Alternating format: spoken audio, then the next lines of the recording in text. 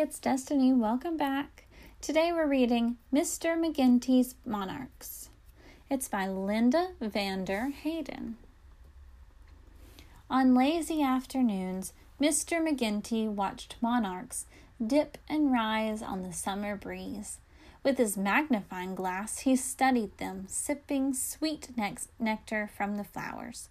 And when Mr. McGinty and Sophie, his dog, went for long walks, he marveled as the monarchs flitted and fluttered from milkweed to milkweed, laying their eggs. Milkweed's the only plant that monarchs use to lay its eggs, he told Sophie. When the eggs hatch, the caterpillars feed on the leaves. What do you think of that? Sophie's tail thumped. Summer slipped by quickly. One morning, Mr. McGinty awoke with Sophie's warm breath on his face. Come on, girl. Let's check on the monarchs.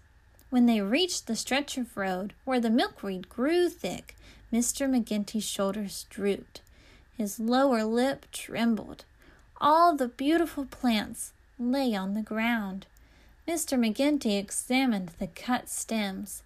Monarch caterpillars clung to the drying milkweed.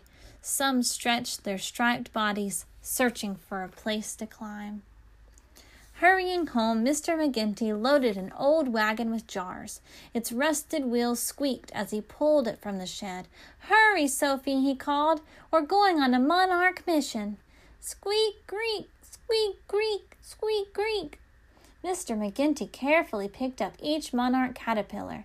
Bet you didn't know these wigglers are also called larvae, huh, Soph? Sophie sniffed at the caterpillar. Cars slowed. People shook their heads. Lot of fuss over some fancy worms, one woman called. Mr. McGinty paid no heed. With gentle fingers, he lifted each leaf and lowered each larva.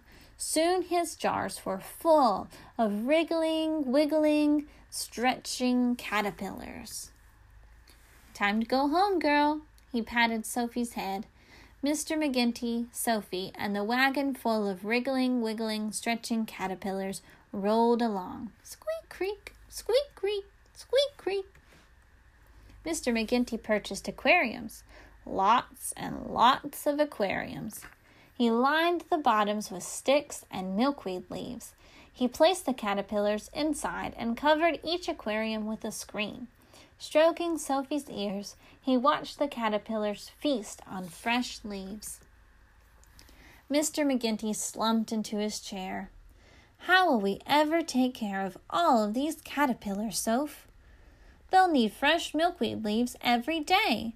They'll need someone to watch them as they grow, and someone to release them once they've become butterflies. Mr. McGinty sat straight up and snapped his fingers. Sophie, he said, I've got it. The next morning, he and Sophie loaded the truck with caterpillars. They drove to a nearby school. Mr. McGinty taught the children about the life cycle of monarchs, from eggs to caterpillars to chrysalises to butterflies. When these caterpillars become butterflies, he said, they'll migrate. He left an aquarium of wriggling, wiggling, stretching monarch caterpillars with each classroom so that the children could feed and care for them. At the end of the day, Mr. McGinty only had one aquarium left. His eyes sparkled. Looks like this one's coming home with us, Soph. Every day, Mr. McGinty fed the caterpillars fresh milkweed leaves. The monarch caterpillars grew and grew. They formed chrysalises until finally, when the monarchs had straightened their wings and were strong enough to fly, Mr. McGinty rolled out the old wagon one more time. Squeak, creak, squeak, creak, squeak, creak. Ready, Sophie? Mr. McGinty laughed. Woof!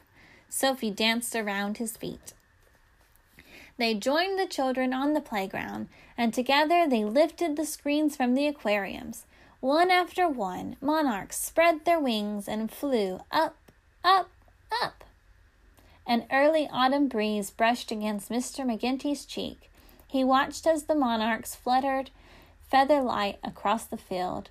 "They have a long way to go," said Mr. McGinty, "but they'll be back. Sophie licked them on the nose, and we'll be here to welcome them home."